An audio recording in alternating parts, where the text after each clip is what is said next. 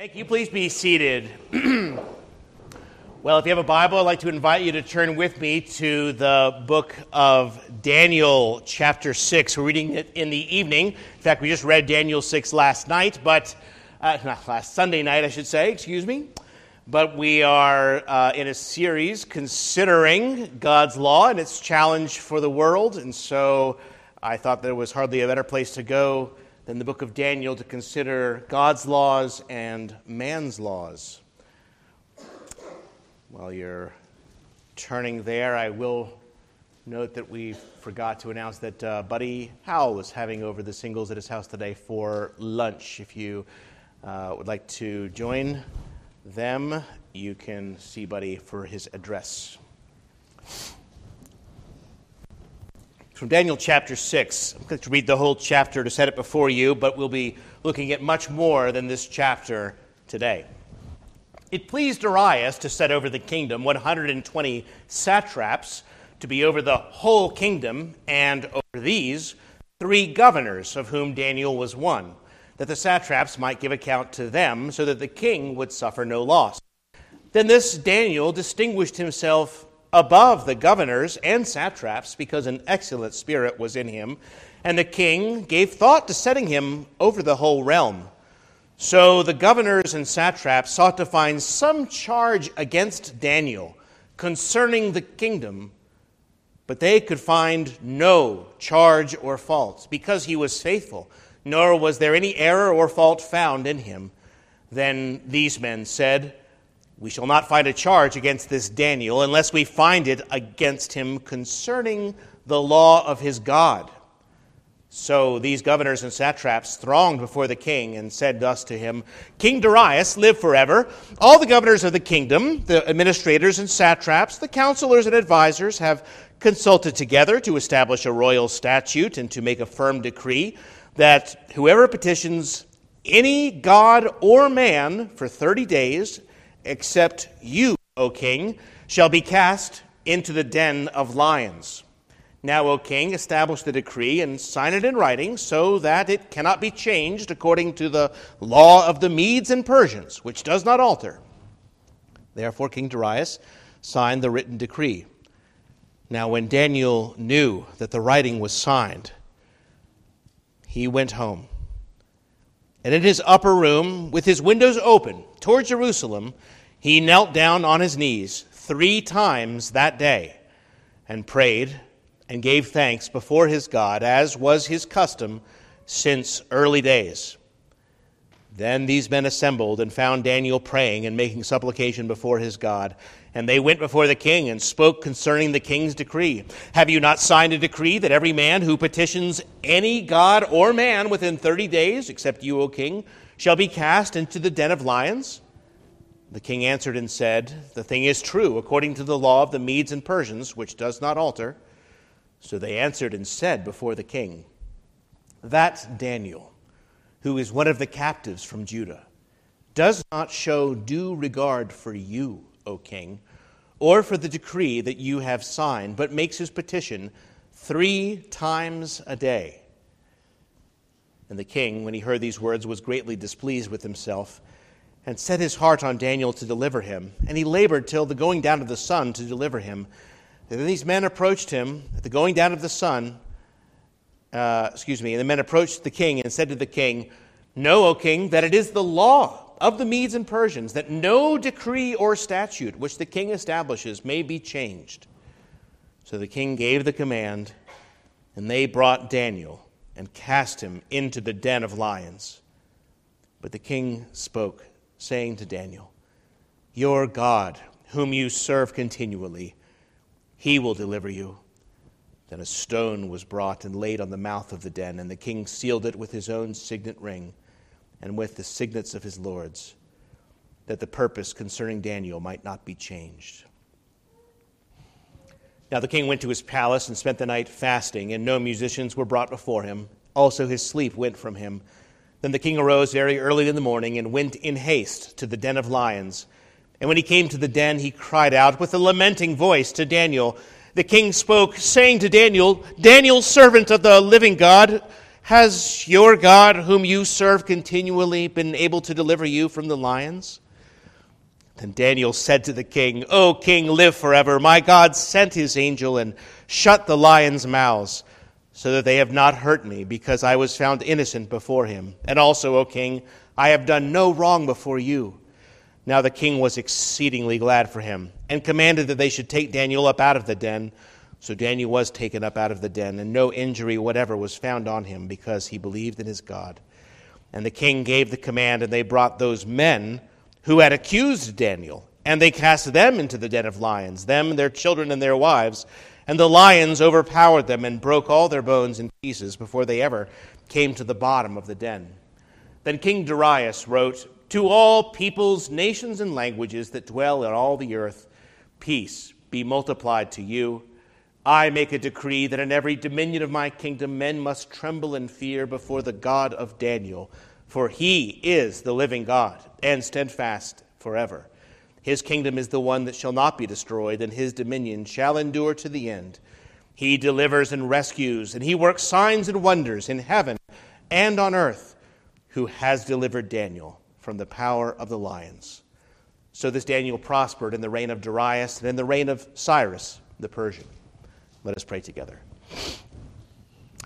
Gracious Father in heaven, who is a God like you, the living God and steadfast forever, even as it was by Daniel's faith that he was so blessed and delivered, so now increase our faith, we pray, and instruct us in our course in these difficult times as well. We pray it for Christ's sake. Amen. Religious freedom is a lot more than the freedom to worship privately according to one's conscience. It is freedom from a system in which the people or the state claim a higher loyalty than God from its citizens. And freedom of religion includes, of course, freedom of expression and action, the liberty even to criticize the status quo, to speak out and to live out the faith even as Jesus did and taught us to do. We proclaim a freedom that is, therefore, a stewardship, a fragile but costly stewardship, a gift that entails responsibility, using it to protect lives and dignity and freedom for people created in the image of God. And we warn that without such a recognition, without such God-given rights, the state must devolve into tyranny. Christians find it difficult to live and serve in society from time to time because of a conflict between, as Jesus put it, the demands of God and the demands of Caesar. And we could just look at the newspaper and we could see that these things are in the headlines practically every week. A doctor finds himself in trouble with his medical board because he refuses to refer a couple for abortion when the sole reason they express for having it is because they're expecting a girl, not a boy. A Christian organization loses its charter on campus because they are accused of discrimination because they required their officers to be Christian. Well, as I say, we could find examples every week. Over the years, Christians have changed the world precisely because so many of them were willing to suffer from it rather than conform to it. And such peaceful and courageous resistance was part of their witness to the world that there is a God, there is a higher law, that there is something worth living and dying for if necessary. It was, after all, a persecuted church that first revolutionized the world of that day, and it will likely be a persecuted church that changes the world again, even bringing back true liberty and protection of the rights of speech and conscience. Well, it's never easy to serve the Lord in the world, as you know. It never has been, and it never will be. But some periods of history are admittedly especially difficult, and Daniel was certainly living in such a time. His surroundings meant intense pressure, and the book of Daniel faces those pressures realistically. This book was written in part to instruct God's people who are living for him as strangers in a strange land, how they might navigate those treacherous waters. It teaches involvement, wisdom, compassion, integrity, excellence, and godliness. And we're taught to live by a courageous, unswerving faith in the God who is the King of kings and the Lord of lords. We're not going to consider all the ins and outs of chapter 6 today, but I would like to use the book of Daniel as a whole to consider the larger question as it fits into our series about God's law and man's law. And we're going to focus on 3 crises of confidence in this book where the demands of the state and the demands of God come into conflict in chapter 1, chapter 3, and chapter 6. And as I mentioned earlier, if you're visiting with us, we're in this series on the law of God and how it challenges the direction of the moral compass of society and teaches us our role and place in it. Christians are under divine command to obey all human laws for God's sake. We've considered the top 10, the 10 commandments. We considered what Jesus called the first commandment and the second that's like it. We considered what he said the new commandment is, to love each other as I have loved you. And yet we recognize that these are just the big ones. And as a matter of fact, every human law to which we are subject is also a law of God. Christians are under divine command to obey all human laws for God's sake. So Peter would write, for example, in his first letter, "Submit yourselves for the Lord's sake to every authority instituted among men, whether to the king as the supreme authority or to governors sent by him to punish those who do wrong and to commend those who do right. For it's God's will that by doing good you should silence the ignorant talk of foolish men. Fear God, honor the king." Easy enough. Fear God, honor the king. But how do we proceed when we cannot do both? This is the question that Daniel and his friends faced from the time they entered into Babylon.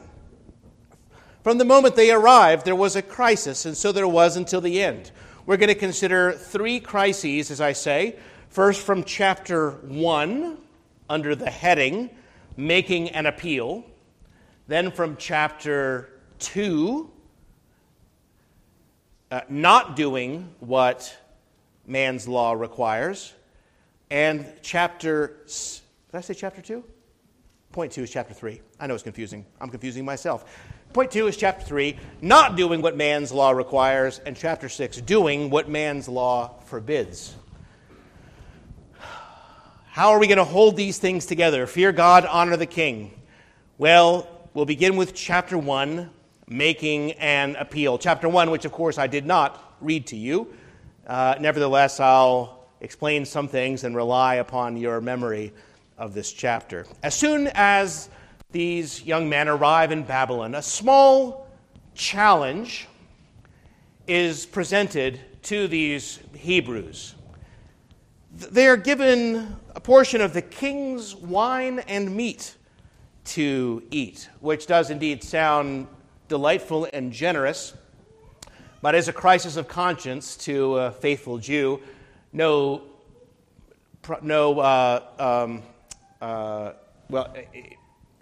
Obviously would not be kosher in any case, but almost certainly the ancient practice is offering both meat and wine to idols. A great difficulty for the conscience of any faithful believer.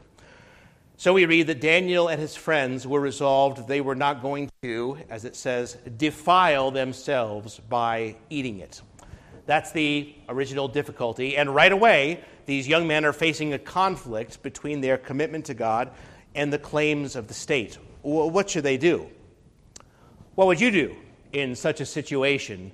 You were required to do something in violation of your conscience. Perhaps it's a small thing, but the principle is at stake. And, well, if you give up now, what about later? Daniel could have organized a protest. He might have made up signs. Jews against heathen food. He might have created a march He and his friends could have marched up and down outside the palace and made it absolutely plain they weren't going to eat it. He could have thrown it on the floor. Daniel doesn't start by angrily defying the king to his face. He begins by showing honor and wisdom and tact and kindness to the man in immediate authority over him. It says he requested of the chief of the eunuchs that he might not defile himself. And it says that God had brought Daniel into the favor and goodwill of the chief of the eunuchs. Nevertheless, it says no. He said no. He went and found another person to make the same appeal to. And you'll notice that all through the book, people in authority do have a great affection and respect for Daniel. Indeed, he makes no threats. He shows no hostility. Later in the book, Daniel was bringing some very hard truths to these people. He is God's prophet in Babylon. But as far as it depends on him, he commends himself to the people with wisdom, tact, and goodwill. He says, please test your servants 10 days, and let them give us vegetables to eat and water to drink, and as you see fit, so deal with your servants. There's a graciousness in his speech. He's not being offensive. He is taking a stand, but he's doing his best to respect the man and his position of God-given authority. And so he says, please. Now, we know that he's not a coward. He's willing to die if necessary. But this is how he begins. And in God's mercy, that permission is granted. And I think we need to be careful before we take a sword in hand, because those who live by it may well die by it as well, as Jesus also put it. We are feeling rather warm today, aren't we, again here? Sorry, I know that with the change of seasons and the change of thermostat, thanks, Jeremy, trying to figure that out for us. Maybe you could stand guard for us out there for a while and open the door. Thank you so much.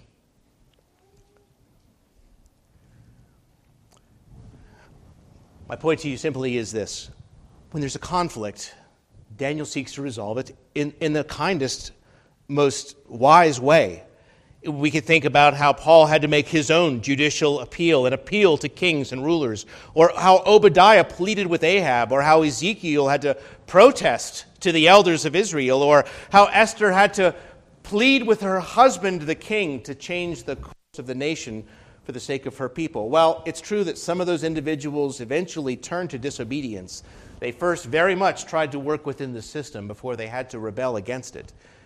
And these are the people who are committed to God fearlessly and faithfully, but they are not harsh.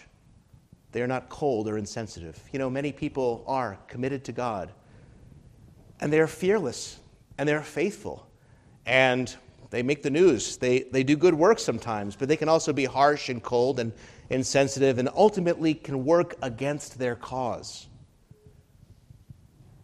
God's people, like Daniel, must speak truth to power. They must educate or confront matters of morality and justice to the highest level, but they also seek to do that in the most effective and respectful way. One writer says, Daniel is the incarnation of a wise man, a man who knows how to navigate life. He knows the right action for the right situation. He knows the right word to effect a godly result. It's no wonder he was soon promoted to be the head of all the wise men of Babylon. Faced with this conflict of conscience, we have this in the first chapter, how to make a wise, tactful, godly appeal. But then, as you know, the plot thickens.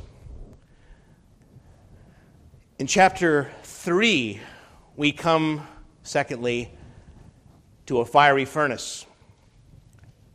And we find Daniel's friends not doing what man's law requires.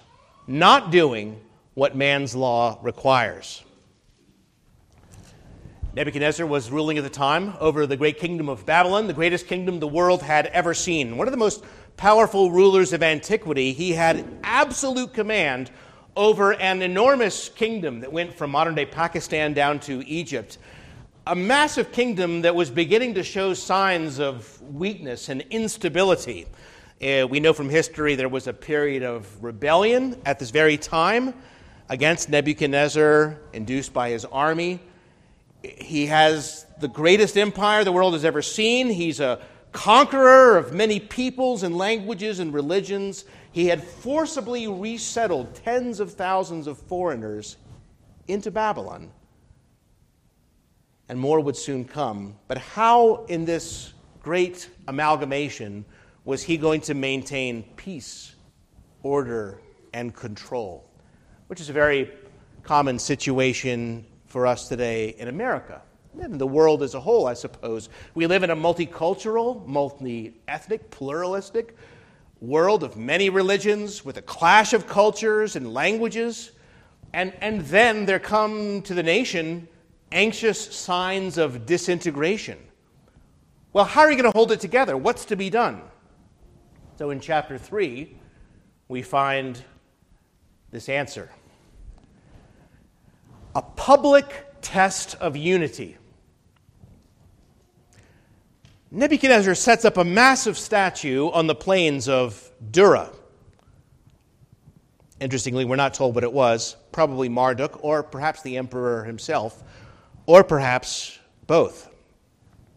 One thing we are told in that chapter is that 7 times we're told it's the image that Nebuchadnezzar set up.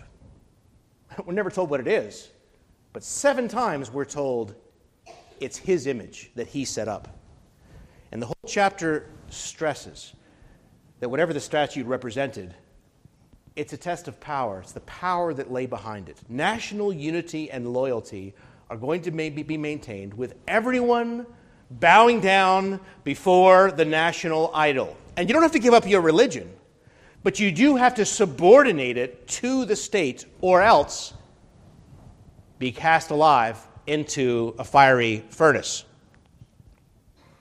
One minister, Ian Duguid, writes, "People can serve whatever God they choose, so long as it's clear that he takes second place to the state." When put in these terms, it becomes evident that our culture places the same pressure on each one of us to put God in second place, albeit in more subtle ways. We too find ourselves constantly pressed to keep our beliefs private and therefore secondary. My son once told me that he could read any book he liked in study hall at his public school, so long as it was not the Bible. Thankfully, we are not likely, he writes, to get thrown into a fiery furnace for being the odd one out, but we still feel pressure to conform to the demands to put our God in second place. Well, when we do have to stand up before the great national idols, you can be prepared to experience great burning wrath. That's exactly what Daniel's 3 friends faced. They were immediately reported. They were brought before the king himself and charged by the king to bow down to his statue. They reply, "O Nebuchadnezzar, we have no need to answer you in this matter." That is to say, there's nothing that we need to say.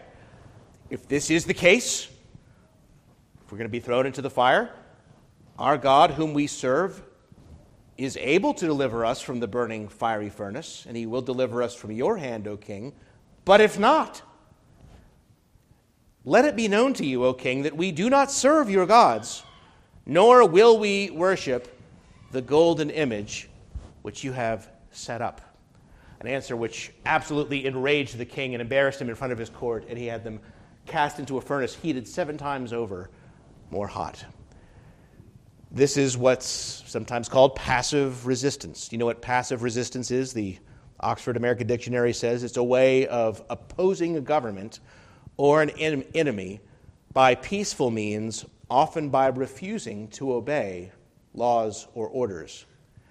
It's kind of civil disobedience that God's people have practiced even from the very beginning. You can think of Peter, for instance, before the council, before the great Sanhedrin. We just read it a couple weeks ago, saying we must obey God rather than men.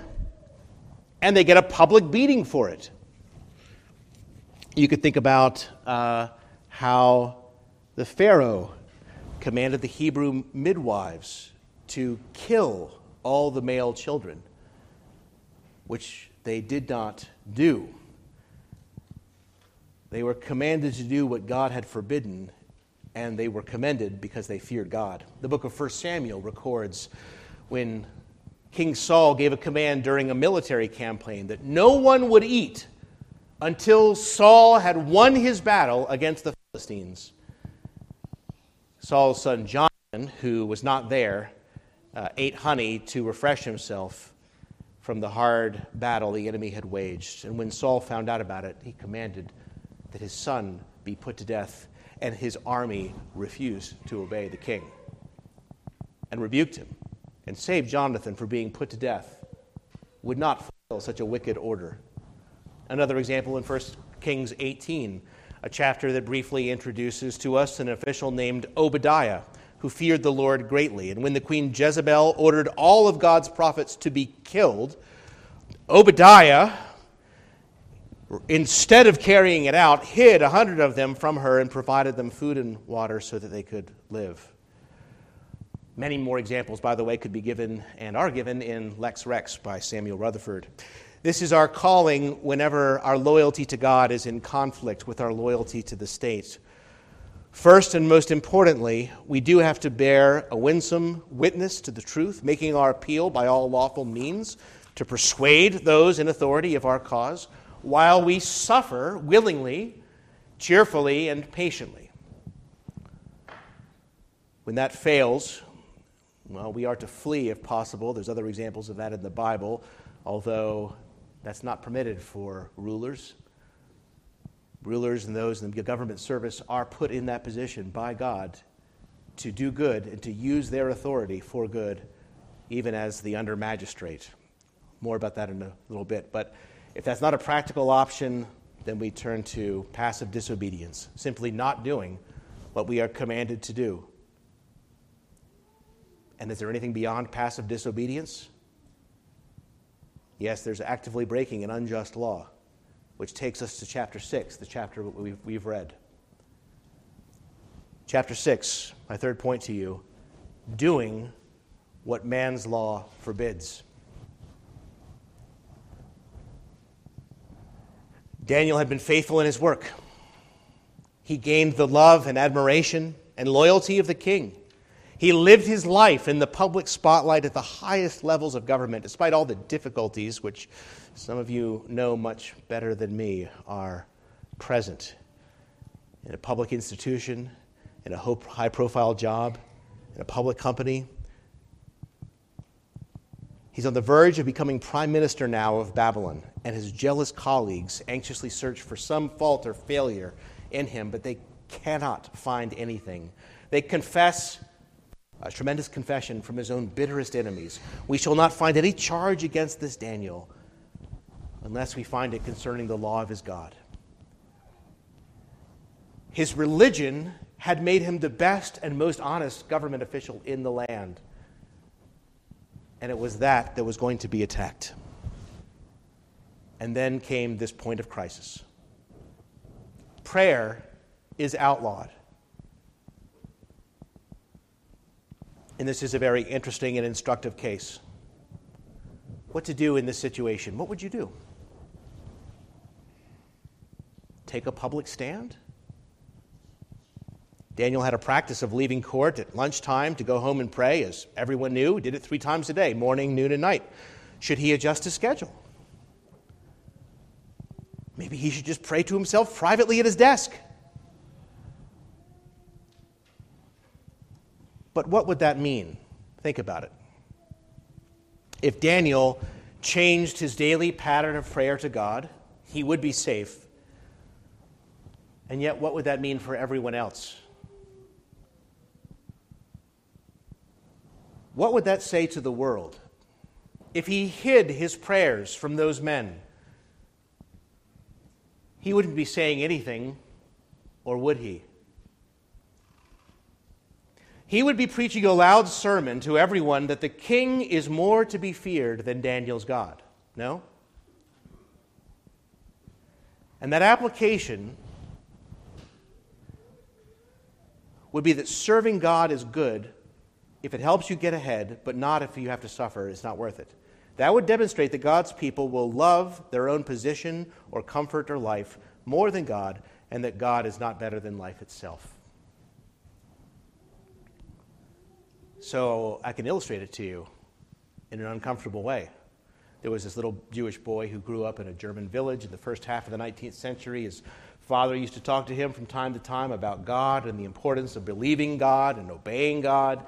And the little boy believed him, as boys tend to believe their fathers. But then the family moved to another town. And unlike the town where they had lived, this town was not predominantly Jewish. It was predominantly Lutheran. The Jewish community there was, in fact, very, very small. It soon became clear to the boy's father that being Jewish was bad for business. So when that boy was 6 years old, the family converted to Lutheranism. And the boy never forgot what his father had done, trading in his God for a better paying job. The whole experience, as he reflected on it, a young man, confirmed him as an atheist, that God is not real and certainly not to be taken seriously, that power and money are more important in life. And the proof of that is that even those who claim to be devout believers will not take him seriously. They'll dispense with God and their belief in God, apparently with little psychological pain, when it becomes inconvenient. Does anybody know the name of that young man? Karl Marx. And we can only speculate how things might have turned out differently for hundreds of millions of people, especially those killed, those dead, if Marx's father had been a man of conviction.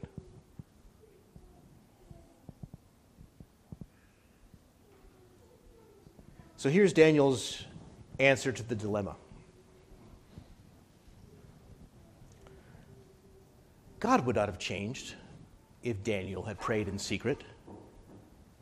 God would still be God, and Daniel would still be ruler in Persia. What would have been different is that God would have been dishonored, injustice would go unchallenged, and that Daniel would be changed. There are many times when not taking a stand for God is taking a stand against God, which is how Jesus' proverb replies, "He who is not with me is against me, and he who does not gather with me scatters."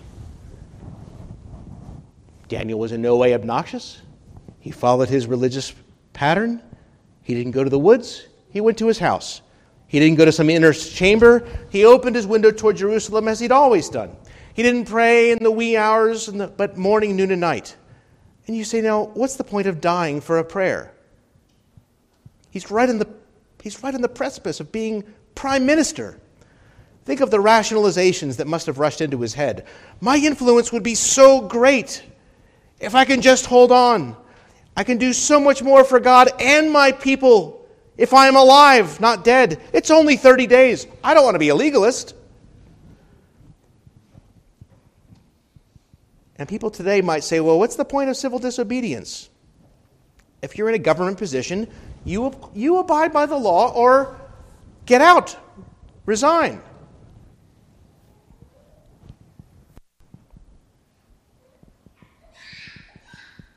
And if, as some colleges, for instance, have recently been in the news for saying, if you can't have a prayer meeting or have a Bible study in a public place, well, why not just say, okay, I'll just do it in secret?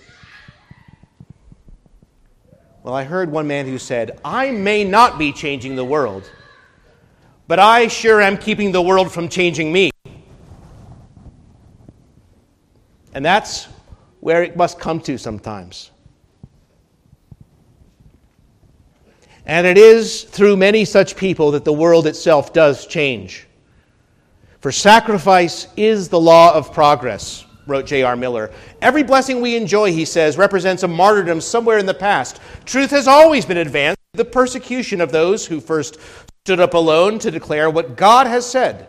For example, the blessings of liberty that have come to us through tears and blood. Along the centuries, holy men wore chains and languished in dungeons, that today we may have civil and religious freedom. Well, doing what man's law forbids. It also has a long pedigree in the Scriptures. When the Sanhedrin commanded Peter and John to stop speaking in the name of Jesus again, they replied, "Whether it is right in the sight of God to give heed to you rather than God, you be the judge. For we cannot stop speaking about what we have seen and heard." And here, just as Shadrach, Meshach, and Abednego had first refused to pray falsely in chapter 3, Daniel refused not to pray faithfully in chapter 6. We must do what God's law requires even when man's law forbids it. Or, you don't have to go so far away. We're talking about things in the last few years. We can go back to the trials at Nuremberg. In the aftermath of World War II, and the horrors of the Nazis had come to light, and the perpetrators of mass murder, still being collected from South America, it seems, are brought to the concentration camps, are brought to trial. Their defense was, we're only acting in full accord and in obedience to our country's constitution and its laws and the direct orders of our military superiors, which we could hardly refuse. And the judge completely dismissed their argument with this question: "But gentlemen, is there not a law above our laws?" Gentlemen, is there not a law above our laws? Did we not say that in this country when we were faced with tyranny? Did we not say we appeal, that we hold these things to be self-evident, that all men are created equal and endowed by their Creator with certain inalienable rights and so forth? There must be a time when we ask this question as well: "Gentlemen, is there not a law above our laws?" In conclusion, you remember how there was a conscientious person a while ago who took a stand on issuing marriage licenses. This person did not think that the law was right and openly defied it and got into trouble and was dragged into court. Anybody remember that person's name? Somebody help me? Somebody?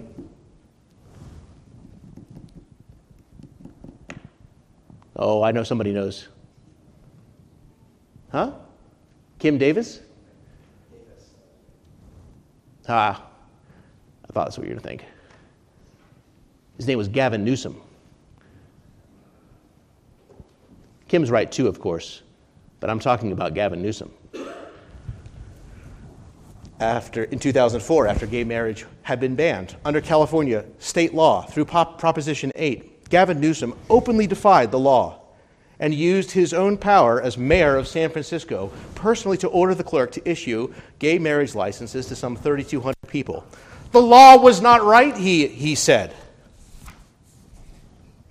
He was going to take a stand, and he was going to suffer the consequences. He had already made his appeals. He cited his own conscience and beliefs about right and wrong because the law of the land was an error. And that helped overturn the law and sway popular opinion, and in a short time advanced a kind of moral revolution in the country, and not for the better, of course. Civil servants have a higher law and must do what's right, no matter what. Anybody know what Gavin Newsom's doing today? Nothing? Who said that? Oh, a Californian. Okay. He is, of course, governor of California. Okay. Yeah, you think Kim Davis, everybody piled on her because this Tennessee law clerk said, "I'm not going to sign licenses," right? That's just a step too far. Okay, well, what we see is that some people are going to be successful in this and some people are not going to be successful in this. But the point is, at the time, Gavin Newsom got in a little trouble. But as you can see now, he was very, very richly rewarded by the kingdom he served. But what kingdom do you serve? Do not think that Do not think that there's not going to be this opportunity in your life. I think that many of us will have opportunities, some big, some small. I think the way things are going, many of us will have opportunities to make this our own opportunity, to say whose we are and whom we serve. And do you not think that you may have to take an unpopular stand? But do you not think that even if you must temporarily suffer for this stand, like Gavin Newsom did, that you will not be rewarded, if not now in this world, and certainly in the coming kingdom and glory?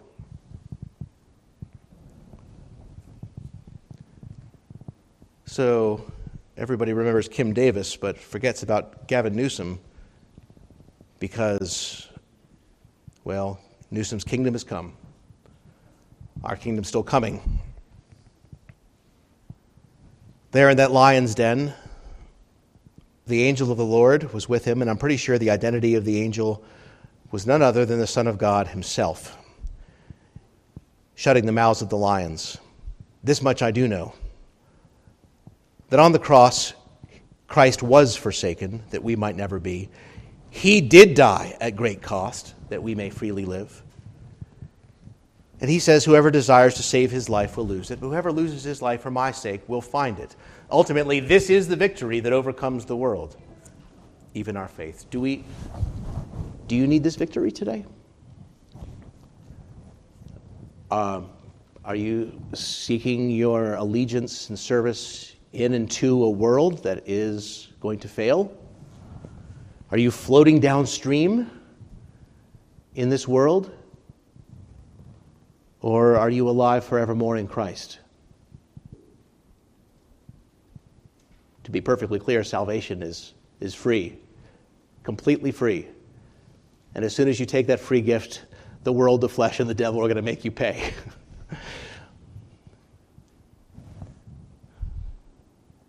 God did remarkable miracles in the life of Daniel and his friends. But it was not for them or for their sakes alone. Remember, of course, thousands of God's people were later to be thrown to the lions and not delivered in Rome, though they were every bit as faithful. But this is the point that he was making. It's stated in the book of Hebrews. Some, through faith, stopped the mouths of lions, quenched the violence of fire, escaped the edge of the sword, and out of weakness were made strong. Others were stoned. They were sawn in two.